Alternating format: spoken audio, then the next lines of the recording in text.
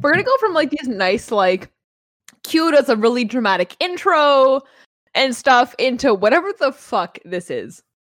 I guess the listener update is the corona hit and Q's priorities have had to, naturally shift to relate to this.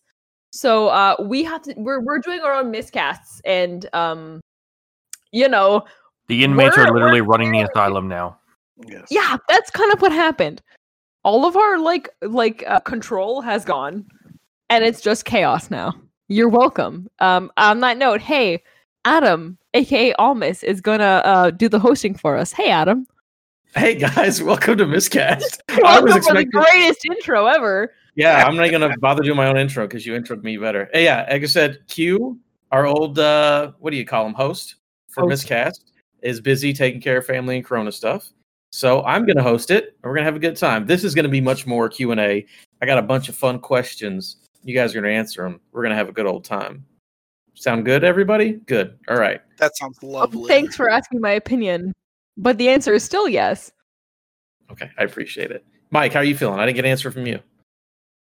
I'm feeling good. Okay, good. Good here.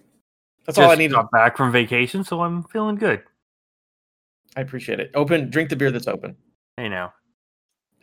I've got too many open ones on my desk. I'm confused. Eric is currently dancing on the Skype and has at least consumed 96% of a bottle of wine. So that sounds about right. Yeah. So yeah, don't ask her to do math. First question is from Colleen. We have a bunch of good questions from Colleen. My girlfriend. Yeah, Erica's girlfriend. They're fantastic. All right. How do y'all like my finely handcrafted memes, which I mine myself from the meme mines? So for anyone who hasn't done it yet, go to the social medias. The memes are the best. It's just they've been watching or listening to the show, and as they go through, giving us the hot memes. It is fantastic. How do y'all feel about the memes? Because my favorite thing anyone's ever done is the memes. What memes? The memes that Erica said. I just messing. Yeah. Some of them are pretty good. Like some have got a good chuckle. I don't have the opportunity to look at them very often because my work my job keeps me really busy most of the week. But when I do, it's like there was this one time I was at work and I can't remember which one it was, but I just looked at it and I just started laughing and everyone's looking at me really, really weird. There's a lot of love for Chalk in those memes. Everyone loves Chalk.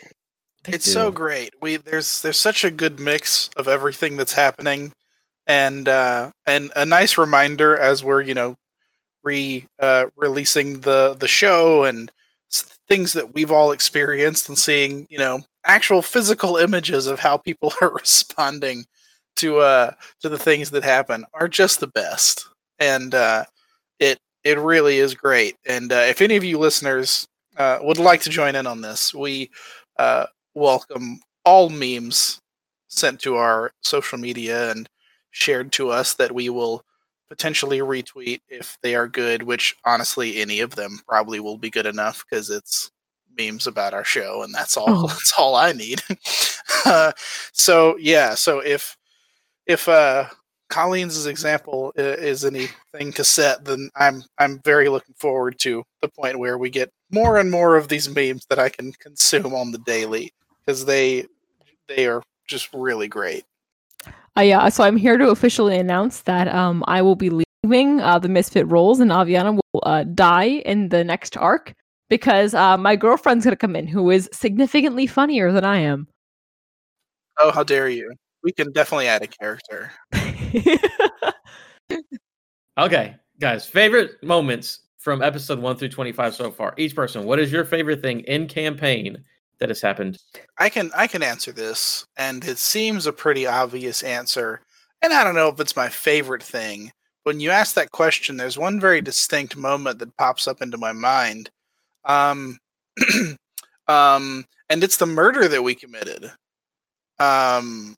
Yeah. What? I don't know if it's my favorite thing that happened, but it really was just a good moment of chaos and honestly, not even all that much chaos. That was a firmly well executed plan that thus far has gone off without a hitch. Perfect plan. And Yeah, a great plan executed, like to the T almost, and it went awry for a bit there when we discovered that they were children and not like seedy alley dwelling types. But you make adjustments, and you be the villain that you were born to be, and you pull off a crime, and none are the wiser. And it's just great. It's just one. Every time that it would cut back to us, and Mike was like, "What are you guys doing?" It's like being fucking innocent. That's what we're doing, and no one's gonna ask us any questions. And that's pretty much how it went. And it was a very proud moment. I was like, "Yo, I helped my friend. Almas pull off a very dangerous and risky task, and we did it. And everything turned out fine." They threw us a party after we murdered someone? I mean, to be fair, you ended up with a really, coincidental cover-up. Yeah, you blamed it on Chalk. We blamed nothing on Chalk, and not only did they come around asking, but we threw the scent off of his trail. We proved the innocence of the main suspect, and they said, "Well, fucking, we got no second idea," and then they left. Yeah, it was me that threw Chalk under the bus for that one, because I was just like, maybe it was Chalk. God, Maybe it was that hilarity. Yeah, that whole session was so funny. It was just coincidence, unfortunate coincidence after unfortunate coincidence that led to, again. I have pride in very few of the comment, the description / episode titles of the episodes, but that one of this person comes into a problem, that person comes into a problem, Tavrook and Almost have a great day. That is the funniest, because it's so true, and it's exactly what happens. And God, that's it. That's all I've got. It makes me laugh every single time I see it. And I was like, God, you're funny. It's a good moment. Yeah, hey, that's Gray. my favorite moment up to this point, though. Yeah, I'm with you. That's also mine, so I can piggyback. Gray, what's your favorite moment from episode 1 through 25? Just seen a raccoon. Yeah, I don't know if it's the very beginning of 26 or the end of 25, but man, that's real good. Well, no, it's not going to give too much spoilers into it, but Mike thought it was going to be a throwaway purchase. That raccoon. Folks, we can tell you that it's not a throwaway purchase. Yeah, I think all of Trimpet is my favorite. As much as everyone else hates her, I love the seamstress because those interactions. Yeah, honestly, Trumpet did have some of the best NPCs, and just the way everything was going on. If we weren't busy running around like chickens with their heads cut off trying to save the world and all, it would have been fun to I don't know, have a campaign, at least a sizable portion of a campaign in Trumpet, because I'm fairly certain there would have been a lot more interesting interactions. We still I would have loved to have explored the fact that we thought that the priestess of Luna was was a werewolf. And all she was God, Lunis. Unis, that's Lunis, my apologies. yeah. It was a Primrose. Priestess Primrose. Yeah, Priestess Primrose definitely a werewolf, and we just kind of bypassed that. You're Yeah, right. we That's kinda just- a lot that could have happened in Trumpet. Yeah, there's so much that could have happened in Trumpet that really we just sort of glossed over on our expedition elsewhere. Sort of. And also what's going on with Brittany Bach. We never really got an answer to that. We just kind of left it alone. So there's a lot of other things under the surface there. I mean, I feel like Brittany Bach is pretty cut and dry. She's a monster fucker who runs the town. That's kind of it. Fair. She's a monster fucker. Period. Full stop. I don't know what you want me to say.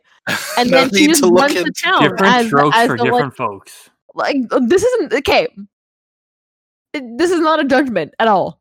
Hello, welcome to queer community. Monster fucking is a thing that just is a narrative thing you deal with in storytelling.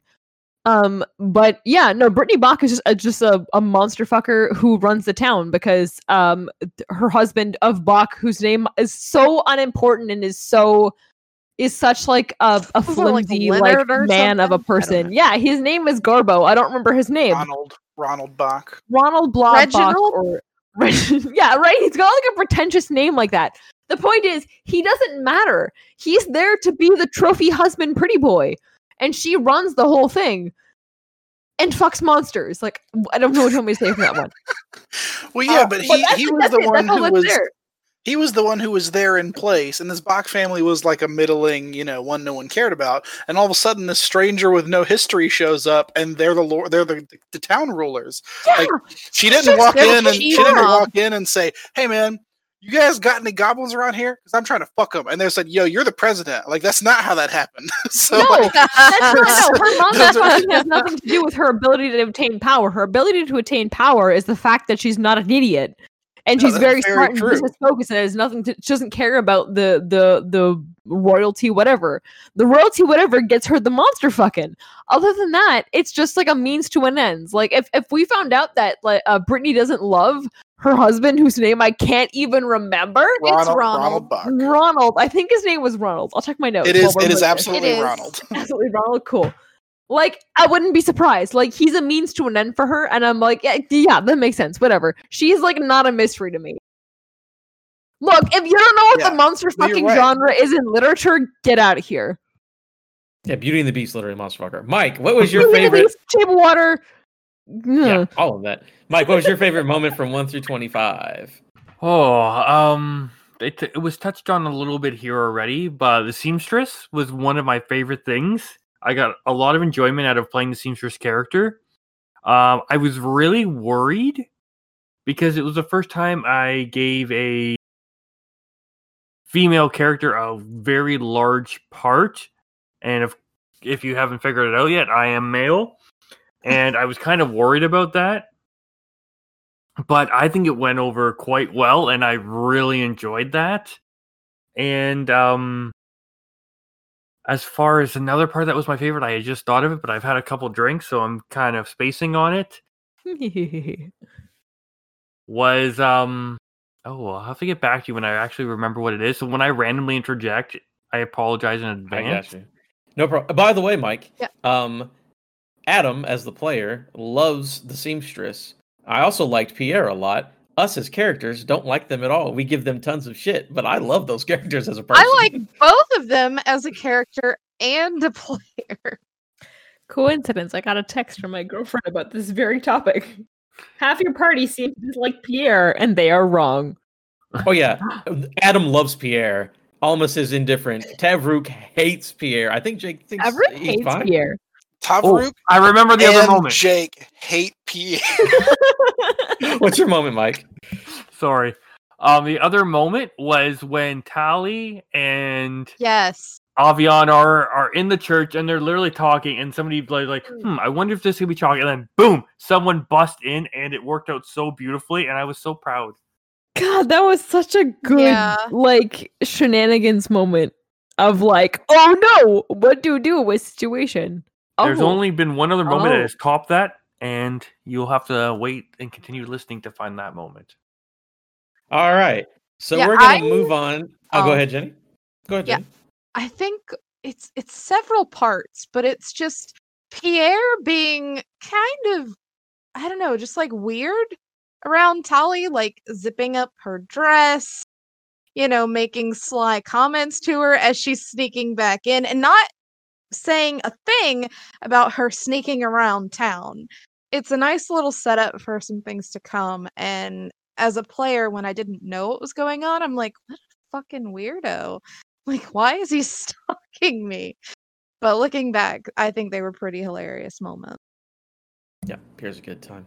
All right, so this next Work time. question is from Colby. I guess this one's sort of more for me and Jake. How does Tavruk and Alma sleep at night knowing they killed a kid and the city blamed Chalk for it? I guess, Jake, I'll go to you first. I've answered this question already a little bit. If you got a feel for my first answer, and the Is answer to this that the forking question with Almas, or is we sleep soundly, very well. Now, I will say one thing: Tavruk doesn't love the idea of child murder. It's not on his list of favorite things. Now, high on the list of Tavrook's favorite things, regular murder.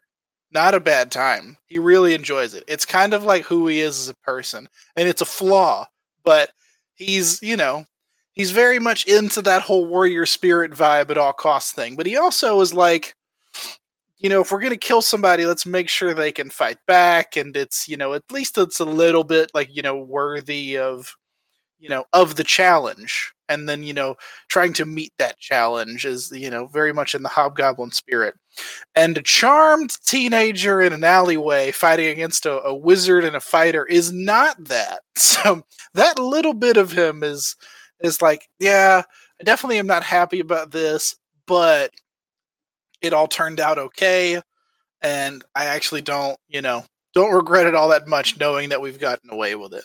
If things went south for his allies, especially for Chalk, if it actually, turned out being really bad and we had, break him out or actually do things to, free him if they, tried to get really uppity about it or hurt him, then he probably would have had a little remorse. But at the rate it turned out okay, I think Tavrook feels fine. How's Almas feel? Almas is fine. Almas would have done it regardless.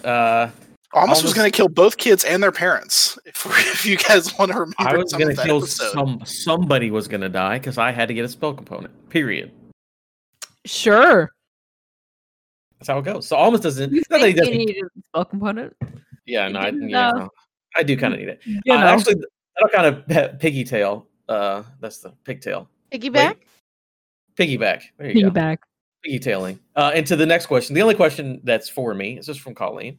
What the fuck is Almas's morality? Totally willing to murder for spells, but also he's one of the more sensible party members. How'd that work? So quick question to the group. Do you think that Almas is a sensible party member? And then I will answer the question. Oh, hell no. No. Yeah, go, Jake. I think we'll have the same similar answers. I think he's intelligent. Yeah, that's without a doubt. So he can chime in for like some, hey, like here's some good ideas and some stuff, but all level of like rationale previously earned like starts to go out the window once you're like, cool, I'm gonna go murder a kid and summon a demon. Like, I appreciate that you guys liked my idea about like what we should do in the mine here, but like also there's this other side of me that is a problem. Yeah, I mean, that's basically it. Sorry, go. Yeah, I think that's a prime example, but between intelligence versus wisdom. Intelligence is like knowing that I can kill this kid for spell components. Wisdom is knowing maybe I shouldn't do it in the middle of an alley and not really hide the body very well.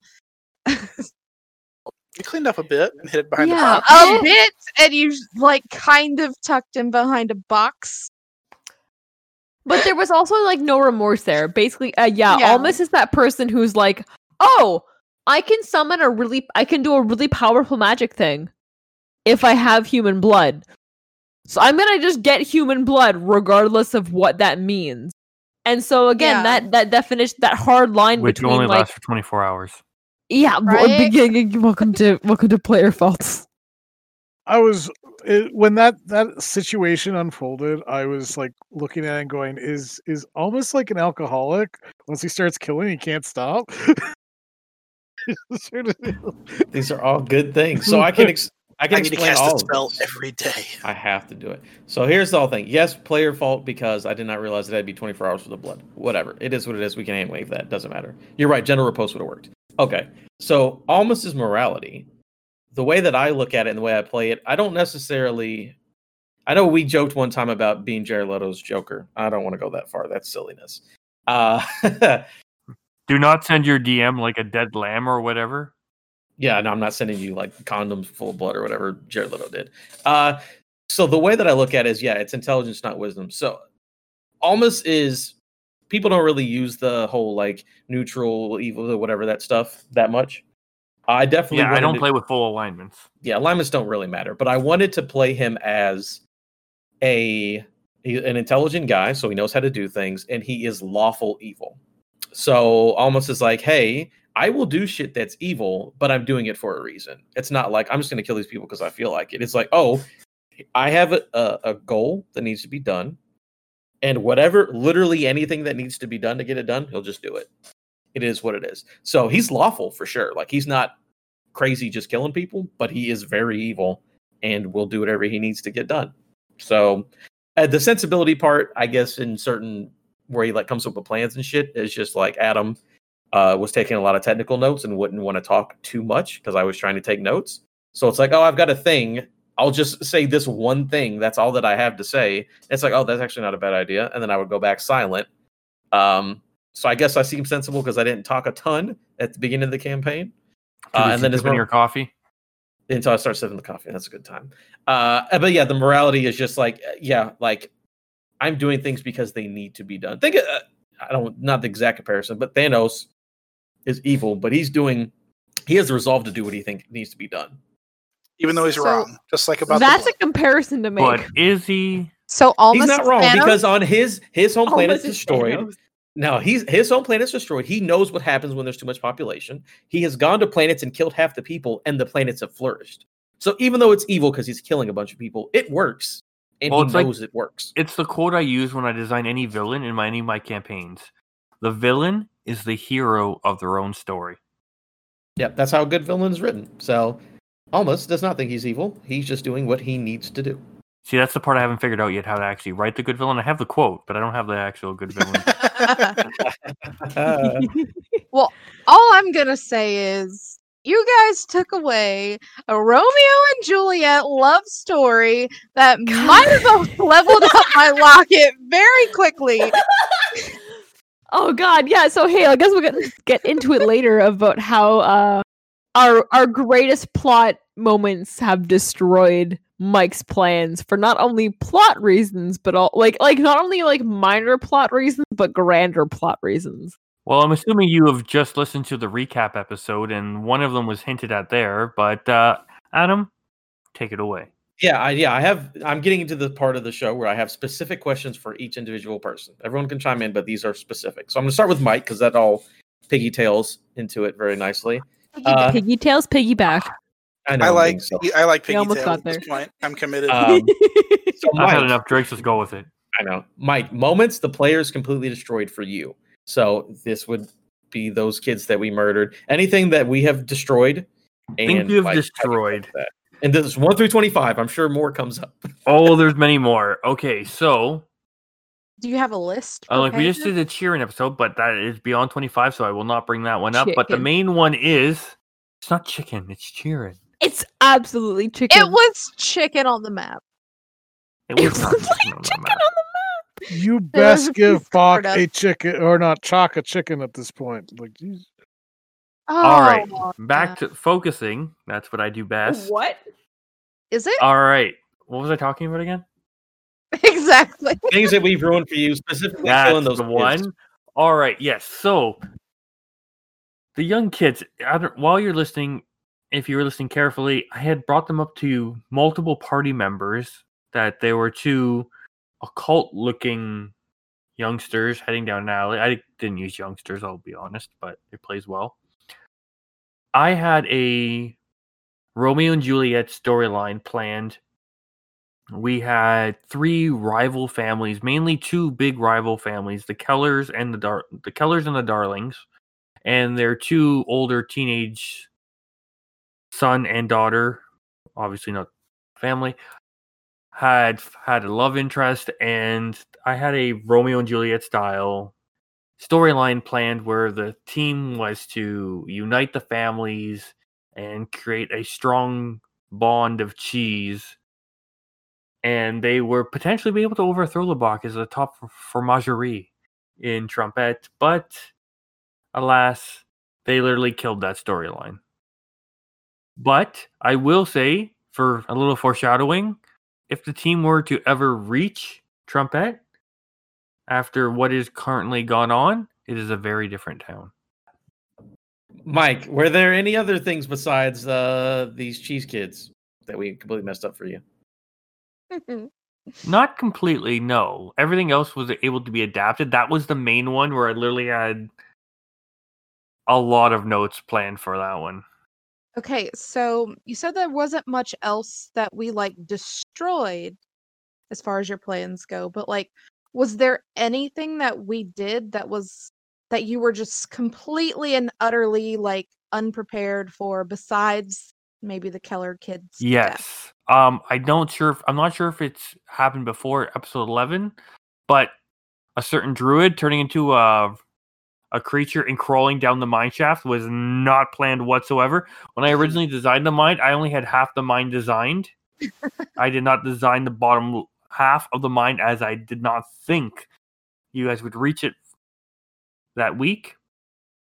And I don't like to write too far ahead. I like to have it like I have my main story points, but I don't like to over plan, because I've learned that is a horrible idea. For DM tip out there. Especially for this group. And yeah, so that was kind of made up on the fly. And thanks to editing, you don't hear me swearing under my breath and going, oh shit, oh shit, oh shit, oh shit. But yeah, that was the other one where I was totally not prepared for. Later on, there's a bunch more. But at this point, you'll have to stay tuned. That's the one that sticks out. And if you find a spot where you feel that I have literally been pulling it out of my ass, feel free to message me and say, this is the point. And if you do, I guarantee you will get a response, and I will tell you as much as you need to know. Potentially more. Awesome. All right, Does that Gray. go for us? Yeah, it goes for us too. No, you can't message me. Oh, fuck. That sucks. Gray, I got a question for you. Okay. What was your entire thought process with Chalk in Trimpet? So Chalk in the forest by himself, Chalk making a forest, whenever he was in the garden getting the darkness taken off him. What is your mindset about Chalk being on his own and doing his druid thing? And just like his whole experience, I guess, being in a city sort of for the first time? Yeah, just walk me through your whole Chalk idea and why he was off doing his own thing. So Chalk doesn't like cities for obvious reasons. And like every end, like all the guards and that in the city were reacting very poorly to his presence. And so it just was one of these situations where it's like, okay, well, he's just going to go live out in the woods until you guys finish what you want to do. It seemed like things were taking longer than originally anticipated. He figured they were going to be there like one day, maybe. So camping out didn't seem like such a bad idea until like all of a sudden they're getting costumes for a party and all this other stuff going on. And like when Chalk started realizing that he had been corrupted somewhat by the darkness, it's like, okay, he kind of just wanted to isolate himself and see if he could cure it on his own. Unfortunately, there was a murder in town, and for some reason, people thought that Chalk was the primary culprit for said murder, even though, as we all know, if Chalk had killed somebody, there wouldn't be anything left, per se. And so while he's trying to deal with the fact that he's got these emotions that he's got completely no control over whatsoever, it was sort of like Tally comes out. It's like, hey, there's a Chalk-shaped bear over there. I'm gonna just poke it with a stick a few times to see what's gonna happen. And yeah, stuff happened. Honestly, when it came to the sort of the situation in the garden, that was I'll say it was interesting, but at the same time, like I really didn't know how to react as Chalk, because like he's really on this in this situation where he doesn't trust nor like these smooth skinned gods, right? And so being cured of the darkness, it's like, well, it was one of those things where it's like, well, I wouldn't have had it in the first place if it wasn't for you guys. Yeah, no, I could definitely tell he was not comfortable in that whole garden situation, getting the darkness off of him. Yeah. No, he was not comfortable with most of Trumpet. And like I said, it just at first I thought it was just going to be like maybe the characters would have gone to Trumpet, dealt with everything in one day, and be out on making their way to their next destination. But you all got shanghaied into a party, apparently. Yeah, the multi-day party delay really got a hold of the group, and idle hands were were the Tolly's playground, I think. Yeah. Yeah, I don't think any of us planned to be there that long. It was just, this is what we have to do for monies. Tip behind the curtain, I imagine Mike was like, "Oh, I came up with this really cool Romeo and Juliet storyline, but why would they ever? They're just gonna get their reward and leave. They would never stay in town enough days to do this whole side quest I invented. Oh, so I'll make the party 4 to 5 days from now, and then they'll have to hang around and find something to do." Well, we found something to do, Mike. So We murdered your story. Figuratively happened. and literally. Yeah. Also, I had thought about, because I had other plans for certain characters to get developed, and there was the whole... I was going to say, no, the whole werewolf thing, but no, that was pulled out of at the moment. That was made up on the spot. Yeah, I think we were all like, oh, is she a werewolf? And and we were all just reacting, and you were like, yes, I think she might be. I know Yeah. what you're referencing, Mike, because you needed somebody to gripe to, and it was me who gave you a lot of like basic story stuff, and you're like, I need to tell you about like what could have happened in the town. Mm-hmm. So I have secrets that no one else knows. Yeah, you'll learn as a DM, as a person in general, and as a DM, I'm very bad at keeping secrets. And my wife has been very tired of me telling her them, and she does not give a fuck. I would love to have her as a guest. as long as it's after the fact that we can't metagame, then yeah, there's no need for secrets. As soon as something happens in the story and everyone's moment to react to it has happened, then I tell you guys everything.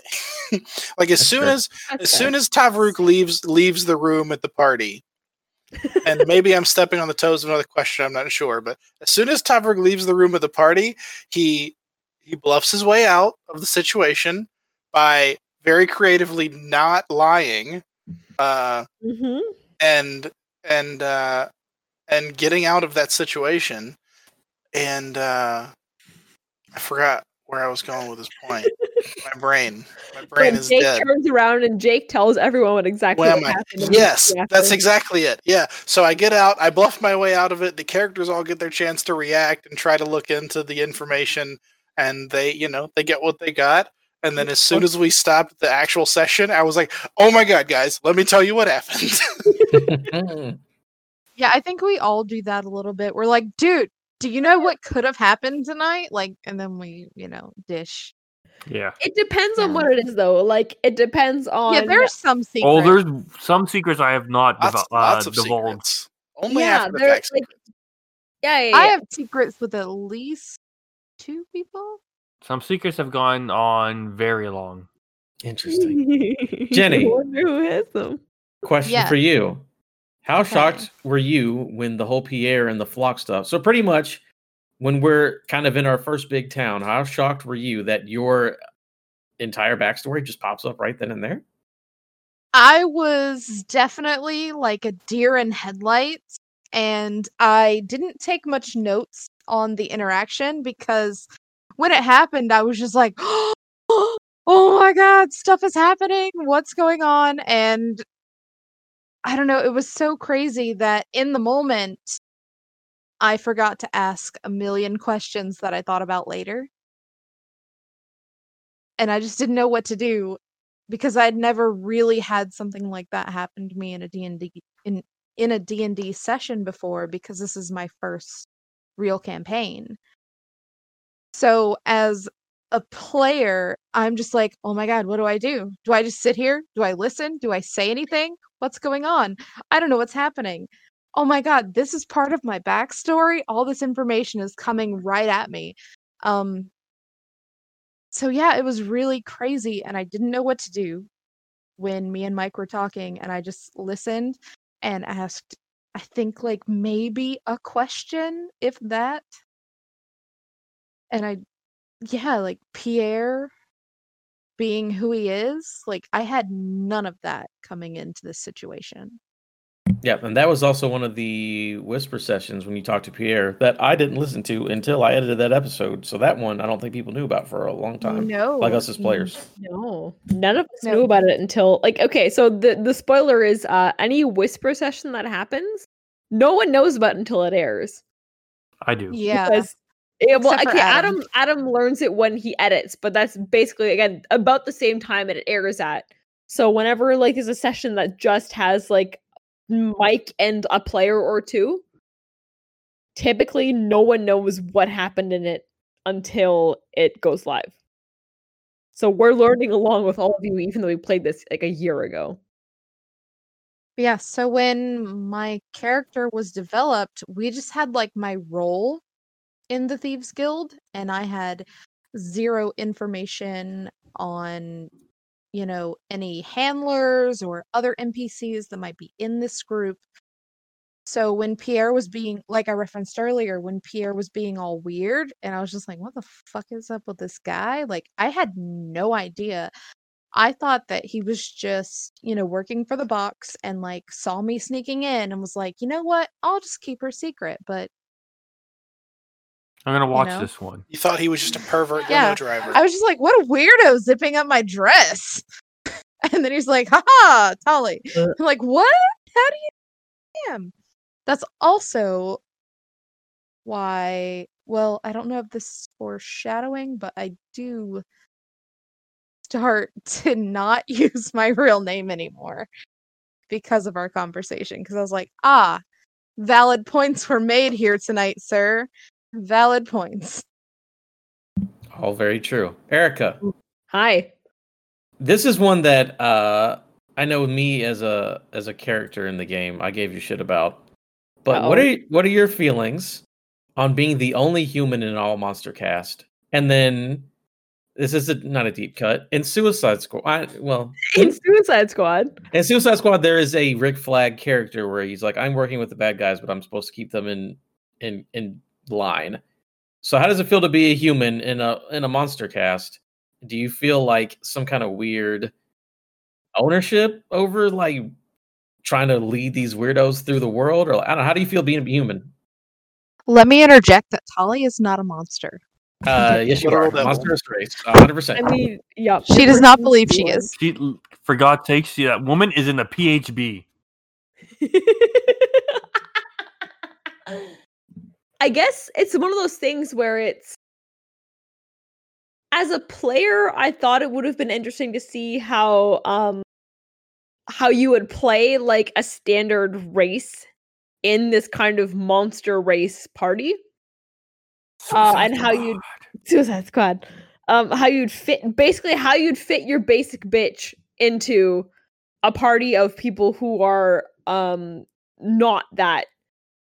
And that kind again, the reason why you play humans in general in D&D as like, oh, I want to play a simple person and have that be a basis for what's going on. But as for Aviana herself, she's pretty okay with it. One of those things where it's a go with the flow. Okay, well, this is the situation. I can't do much about it. Whatever. And they seem pretty keen on doing all the conversing for her because, as we've mentioned, and you may have noticed, Aviana is not very great at the whole talking side of things. So, kind of deferring to those, again, the monstrous party members to do the things that you would think that she would do because she was human. So I guess it's kind of the thing where it's like her race doesn't really play into a lot of her concept of like who she is in retrospect to the party. If any of that made sense. We're a bottle of wine deep, my dudes. No, I Makes get it. total sense. She did by making herself the biggest monster of us all. Yeah, so it was that thing of, so when I, on the player creation side, yeah, it was that thing of ways to play a monster without saying like, I'm a monster because my race says I'm bad, kind of a thing. Not that there's anything, That has a lot of implications, but you You're know what I good. I mean? don't Like, care. where You're it's like, good. Just tell your best friend how you think she's a monster. she's a monster. Continue. Yeah, I mean that's it. Like everyone's got, but it's that thing of like everyone's got those races that are like, oh, like everyone's gonna look at you a little weirdly because of how you are. And I thought it was interesting to have a character who could kind of get by based on how she was, and then every now and then, again, welcome to foreshadowing. Certain decisions that she makes are a little questionable. You also That bleed from kind of- your eyes. So, I you know. mean, she Yes. bleeds from her eyes and does blood magic, so that's a whole thing on its own. Aviana's just trying to fit in, essentially. Yeah, she's again both ways. Where it was when she was human, she was trying to fit in with the people that she didn't fit in with, and now she's trying to fit in with a bunch of people who aren't Human. on the same morality level, or like of the same societal like range that she is. Just because you go to church doesn't mean you're a good person. Yeah. Whoa, Exactly. bitch! I'm chaotic good. Alignment, I don't know. If we're going from alignment standpoint, I don't know where she sits. I think she sits lawful, but I don't actually know. I see her as like a lawful neutral. Yeah. But I don't really play with alignment. Your character is who your character is, and that's all Yeah, I'm finding I So need. please don't give us an alignment weapon because I don't know No. where she sits on that because True neutral. I mean, I think Tali comes across as good most of the time. she absolutely does. Like Aviana's like those things of, Most like of the time. God, Aviana definitely sits unlawful because of like We're not getting into the future, okay? yeah, it's like it's a thing of like don't murder a child because the law says that. It's like that's like generally a thing of grooming that's not very good. But again, they're gonna come questionable situations where she makes the questionable choice, and it's just like This is why alignments should only work when it comes to like extraplanar creatures. yeah. Oh, no, that's later. Like Almas? Damn, you got me. In Our party theory, members don't know what a gift is, but we do. Anyway, yeah. So your long story short of how does Aviana, as a human in a party of monsters, she feels fine. They're just folks. At the end of the day, I like it. We're a family here, guys. sure, that's a Fast and word. Furious. That is Family, a strong families. word that you can use to describe a bunch of people. All right, so all these next questions are from Colleen, and they're all fantastic, and they're all serious. We can go a little bit quicker on these. Two of them, I think, are going to take a little longer, but let's fire. let's rapid fire through these. So again, all from Colleen. Mike, I'm going to read them Oh shit! No, why are you starting with me? What the fuck? because you're I at the hope top you- of my list. Oh You're the god. DM. For Mr. DM, the party is real good at staying on track and ignoring stuff that doesn't seem relevant to the problem in hand. Is there anything notable that they missed because they're good at being focused? So is there any weird side stuff we missed besides killing the Romeo and Juliet? Is there side stuff we've missed? No. At the beginning, it was pretty streamlined. The Romeo and Juliet was the first big thing they had missed. There was a bit of after I said the werewolf thing, I did write a bit of werewolf thing to go with Priestess Primrose. They could have gone deeper into that, but other than that, they haven't missed much of note. Later on, though, that I branch out further, and yes, lots of stuff is missed later on. Oof. As a spoiler, not really a spoiler, but a little hint. In the most recent episode, when that Foreshadow. unfortunately was lost to, someone had to sacrifice to summon a familiar. Something was greatly missed in that town. Yeah. It may have been a really badass kart race designed by, someone pretty awesome, yours truly, but Next time. But yeah, you're right. Not now. I'm with you. There's not much, but yeah, But there's definitely soon. shit comes up. Yeah. No, we 100%. learn to fuck up more things as we go, I think. That's a standard. hopes, point. dreams. This group is quite good at crushing them. Get rid of all those. Look, Erica. don't come up with a Suicide Squad style game and expect us to not destroy everything you love. Yeah, you did set this up with, the preface that it was gonna be Suicide I did. Squad. I'm a glutton for punishment. I appreciate that. Aviana or Erica, Yep. you know this question. It's a great one. Will Aviana date me? Blood Hunter is pretty and power move spat someone, blood at somebody. Babe, I'd do anything for you. Aviana's That's awesome. it. I do love Aviana, so I'm there.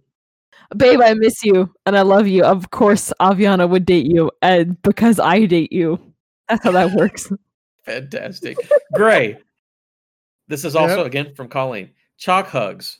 Delightful and wonderful because Lizard Big Man, or awful and scaly because Lizard Big Man? So does Chalk give good lizard hugs, or is it really bad? It's really well. That's a difficult question. I'd Let's break say down the science. I say the hugs are good, but you never know when he's just gonna take a bite out of you. if he gives you a hug.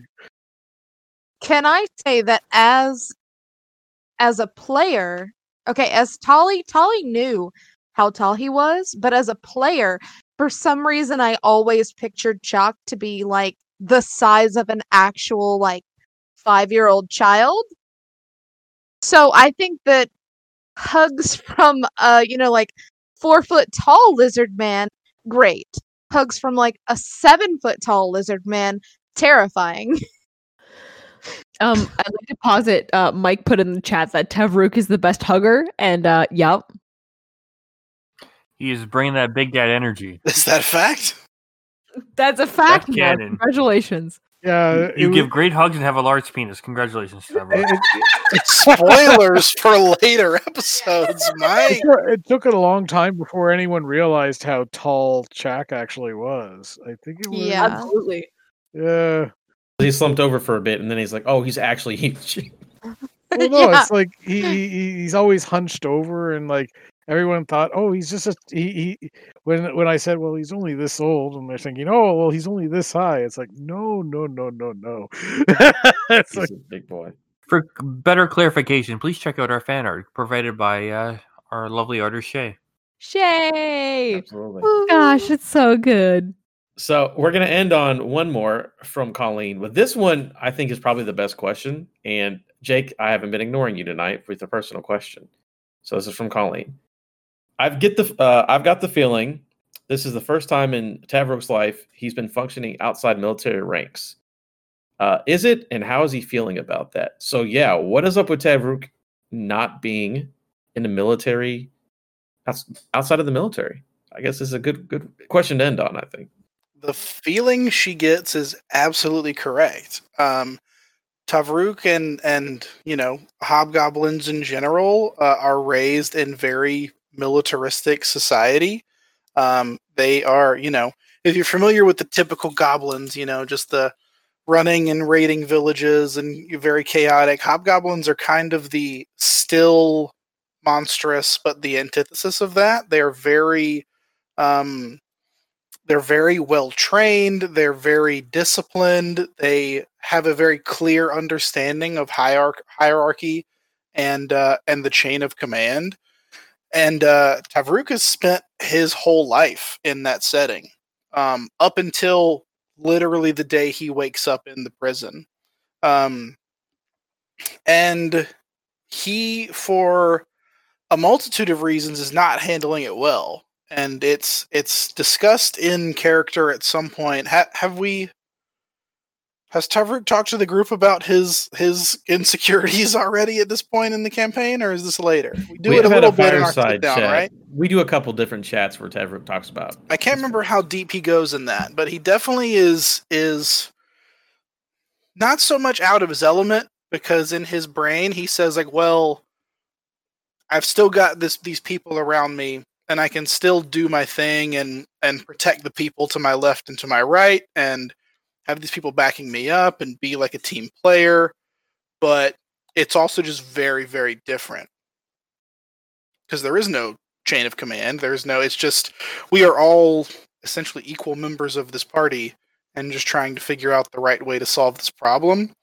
And he's not functioning well outside of it because of how everything played out with his last group of people that he was trying to help and protect, and how things went with them. That's explained a bit already at this point, and he very drastically does not want that to happen again. That is, his greatest fear has already come true, and he is at this point fighting to make sure it doesn't happen a second time, and hopefully he continues doing that.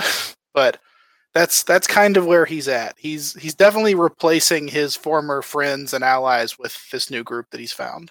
That's a good question. And you definitely see it, and I think it continues. Tavrook's he's got the big dead energy, and I think he's one of the more interesting characters.